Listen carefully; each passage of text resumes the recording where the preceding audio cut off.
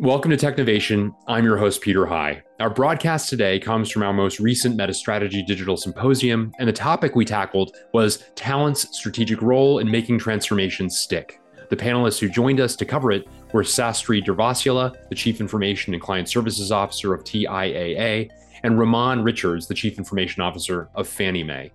The gentleman who led the conversation was MetaStrategy partner and East Coast lead, Alex Kraus, who joins me now. Alex, welcome. Thank you, Peter, for the welcome. I am excited to join for yet another MetaStrategy Digital Symposium. And I'm very excited about the topic as well as about the two panelists who will join me today.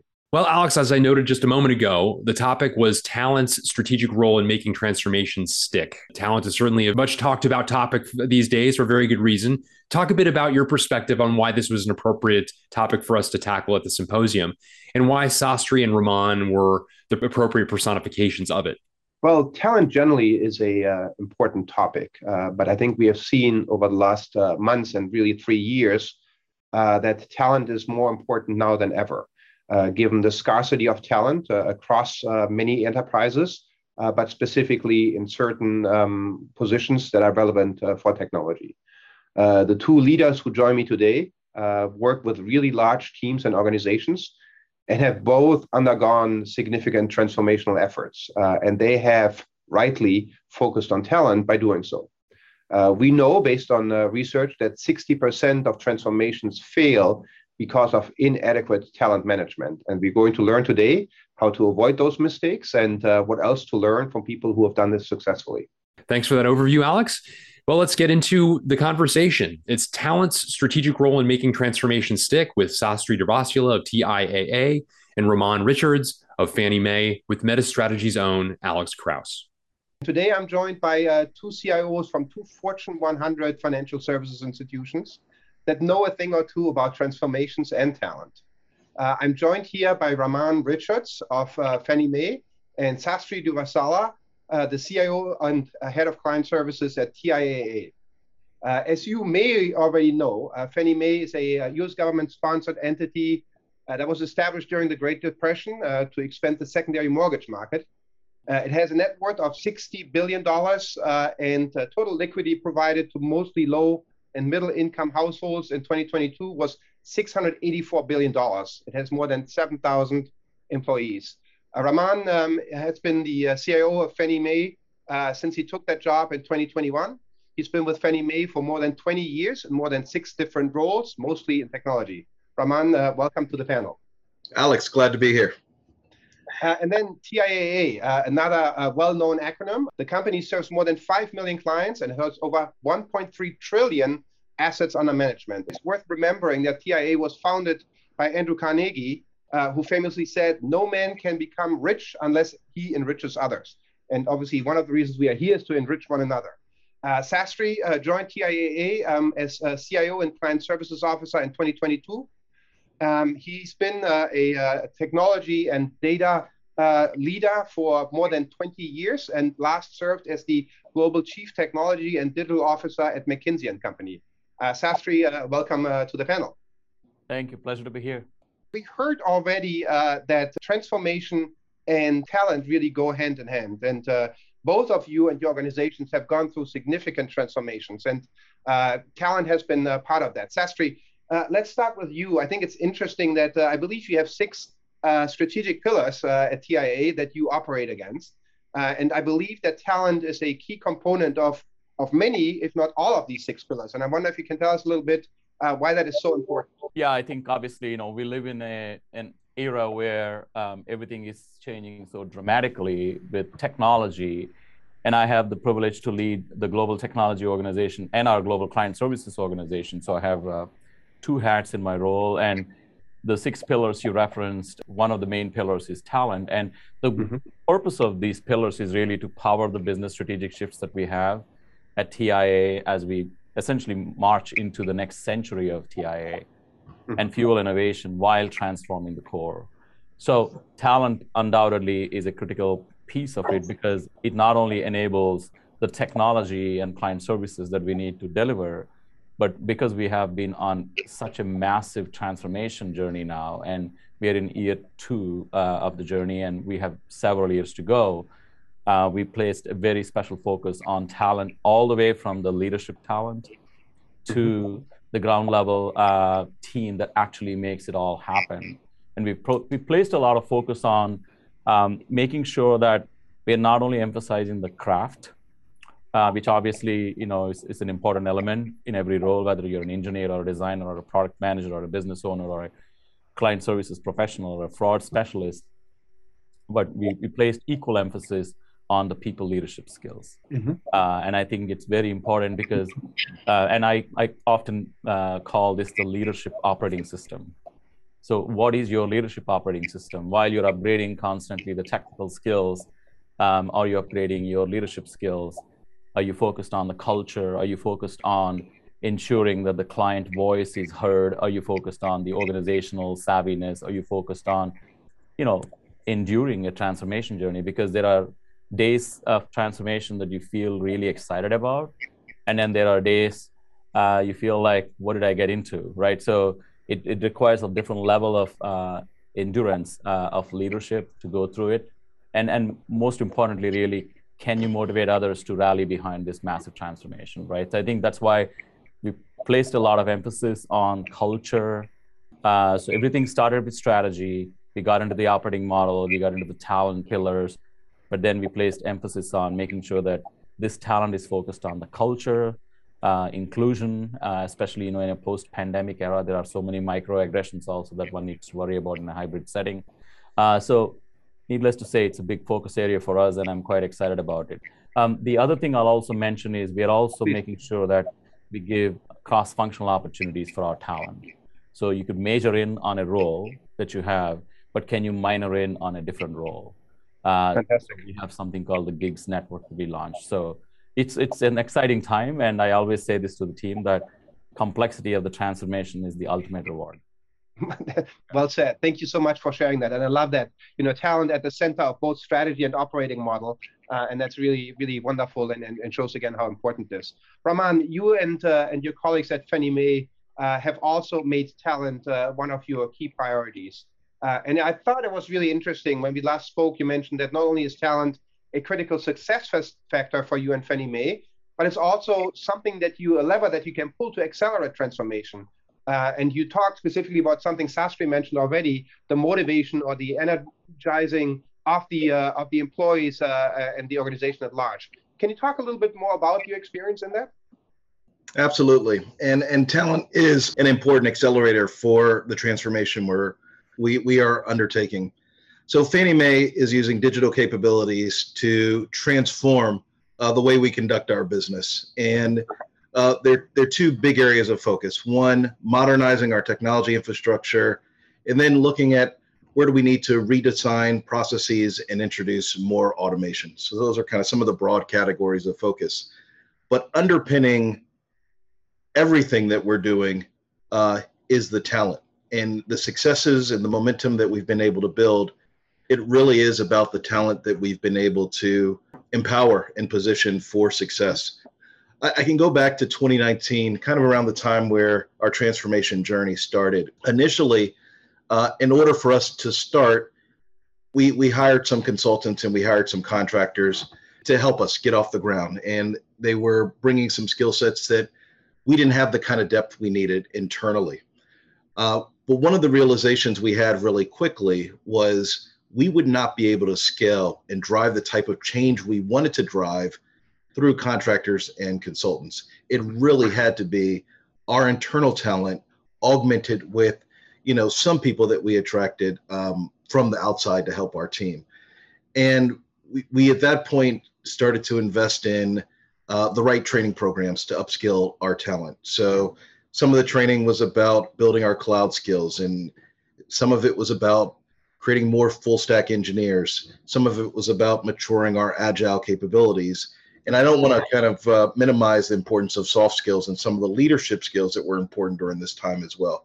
But we got really deliberate and focused about the investments into those skills, which then allowed us to place individuals on our team on our transformation work. And what we noticed after a period of time, one, people were able to apply what they learned through training in real-time application pretty quickly. and learn from each other, learn from their own experiences. We started to empower more of our employees based on the experiences they were gaining. And we were able to really start to scale the change we were making across enterprise in a very different way. So the empowerment, having the right skills, providing the tools and support that our teams needed, you started to see more people take the initiative within their agile teams to start to drive the change. We also established champions and change agents to help provide kind of on-ground support for our team. And the results have been an energized workforce. And we've been able to see through the metrics that we track, kind of a real momentum shift after about 18 months of investing in our internal talent. Excellent, wonderful. And I can see a theme here. I think we heard during the data panel earlier that, grooming, upskilling, and investing in your existing talent is critically important. And I'm glad that you found that as well. And you're well underway here. So we asked, what skills do you most value in your team in the now more virtual next normal? Interesting. Customer or business focus here, but close second, no surprise, virtual collaboration, and then also self-organization featuring prominently. Sastry, anything in particular that you notice? Anything that surprises you? No, not at all. I think it's actually very much in line with how we are thinking about our own transformation, right? Start with your customer and the business and the impact that you're really trying to deliver. Our core business is retirement, so which is basically every higher ed institution or medical plan sponsor out there with a lot of participants, millions of participants. And then we have the wealth management business where we actually do personal advice. So if you think about the customer, it's a different set of problems that we're going to solve for institutions versus participants. I referenced virtual collaboration. Obviously, in the hybrid new normal that we are in, there is probably nothing more important than this when it comes to bringing teams together. And self-organization, I think it's an interesting one, especially when you think about Agile and the point that Ramon made, like how you actually build these contemporary skills and how they're organizing themselves. So they definitely resonate with me. Ramon, what's your take? I wasn't surprised, right? I think in the environment that we've been operating in, this hybrid one, collaboration is important, business focus, they go hand in hand. I think the other one, maybe if there was a surprise, the importance of communication also has been really, really an area of emphasis for us. As we have more people who are on video calls back to back to back, making sure we're memorializing decisions, we're disseminating information in the right way. We've had some early learnings around how do we do that efficiently, but no surprises. Wonderful. And as we transition kind of to the next topic, I just want to stay on one aspect here that is part of the cross-cultural aspect. I think both of you and your organizations are very invested in diversity, equity, and inclusion. And I just wonder if you can speak briefly to how important you think spending a little bit of time thinking about that as you focus on your internal talent pool, but also go to the external talent market. How important is that for you? Obviously, every business needs diversity, equity, and inclusion for the business itself. So it's not a good thing to do, but it is the most important thing to do for any business to flourish. So in fact, in our retirement business, which is our core underpinning, to go back to your reference of Carnegie and why TIAA really started 100 plus years ago, we are focused on retiring inequality. In fact, you might actually see my soccer ball here, which is for retire inequality. So, and to retire inequality that exists out there, whether it's gender-driven or race-driven, we need people to think about solutions that they're building, products that they're building, services that they're building with that mindset. So whether it's in technology or product management or business teams or servicing professionals, it's important to have that level of mindset from a just business point of view. The second thing also is culturally, especially in these Fortune 100 companies that we are part of, it's very important to have inclusive team structure. So I personally, obviously, I'm privileged to be part of a global nonprofit outside of work called Girls in Tech, where I serve as a board member.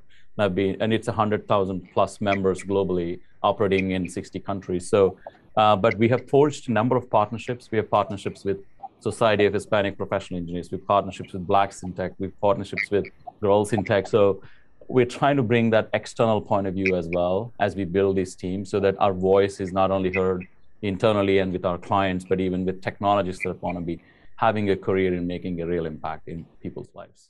Wonderful. Thank you for sharing that. Yeah, let me just add a couple of thoughts. One, we view diversity as foundational to our success as a company, and we're very focused on ensuring that our pipelines of talent are diverse. We partner with several organizations to help ensure that we get to those outcomes. We've been very focused on women in technology as well.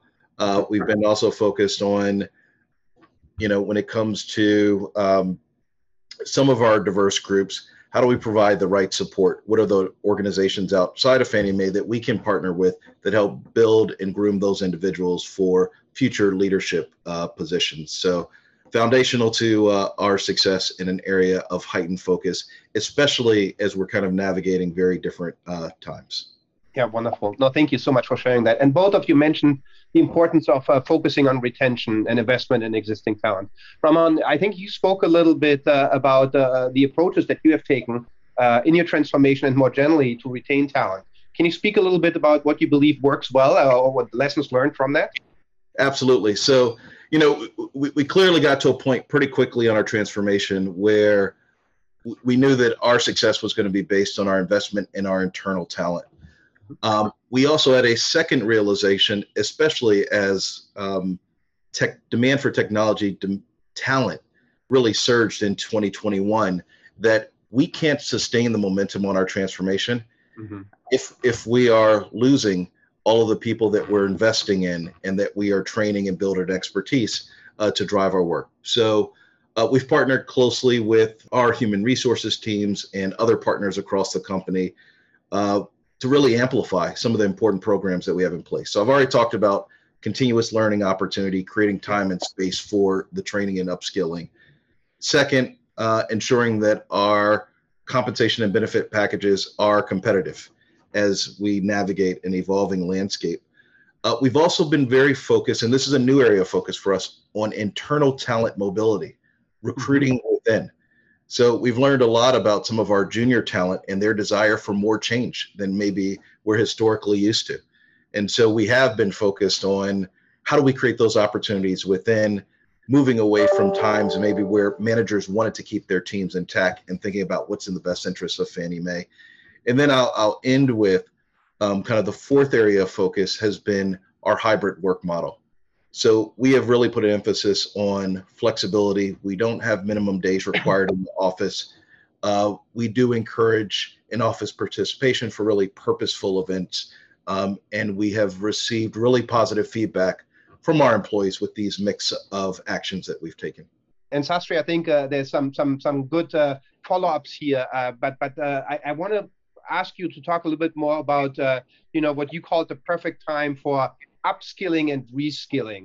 I think you talked about the different driving forces that are at play here, and I wonder if you could explain that to our audience. Well, I think, obviously I'm preaching to the choir here, considering the audience, but technology is changing so rapidly in front of us, and it will continue to change. And ChatGPT was just released, a month and a half ago, 2 months ago. So the world is so different, and the speed with which things will move and continue to move, obviously, is an important element, a force that plays into it. I think the second thing is, more importantly, the businesses are changing. So the institution, and I think to Ramon's point on institutional knowledge and internal talent, I think that level of knowledge base itself is morphing so fast because the businesses are changing. That's a big driving force. Cyber threats are changing, obviously. The bad actors are getting more powerful at this point, and AI is only going to make it worse and make them even more powerful. So forget about cyber after quantum, etc. But just the problems that we have today, I think are quite dynamic. Economy is changing in front of us, and there's a lot of geopolitical issues. So if you consider all of this, customer expectations is changing, especially post-pandemic. So there is nothing more important than upskilling and reskilling continually, right? So I always talk about intentional learning. Even in this conversation, what am I learning subconsciously, right? So if you're intentional about it, you're always learning something, right? So I think intentional learning is important. Upskilling the craft is extremely important, cloud or whatever the contemporary skills that are needed.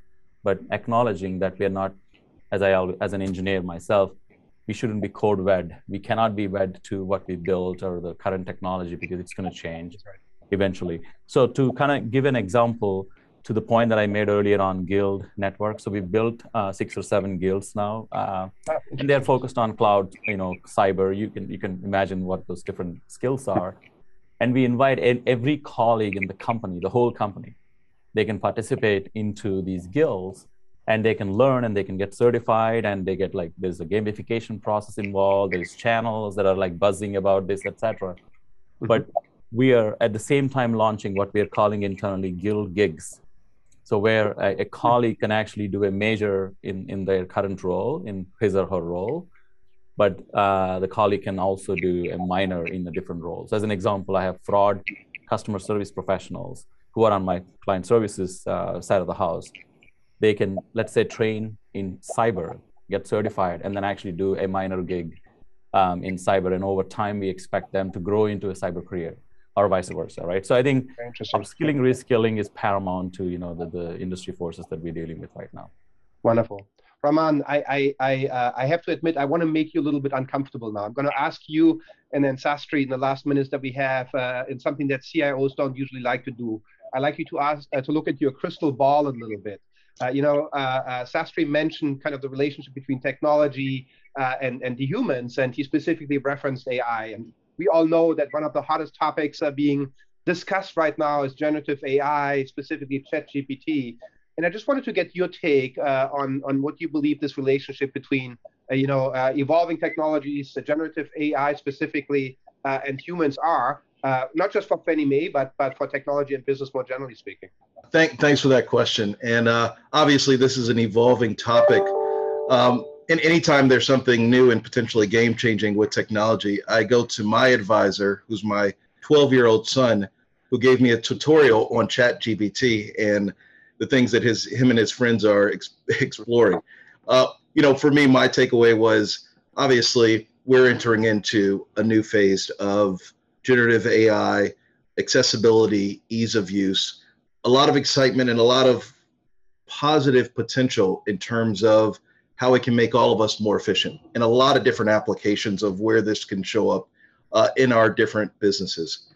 That being said, I think a lot of us are in the position where we can't get too excited about the positive applications. We've got to think about the guardrails that we have to put in place to ensure that bad actors don't use this same type of technology to cause harm to our companies. So we are very focused on determining what are the right guardrails.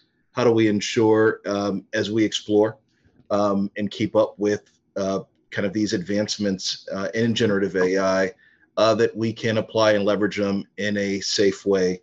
And again, that we're protecting the company from bad actors. So right now our focus is on guardrails and making sure that we're well positioned to explore as things evolve. So some excitement, but cautiously navigating.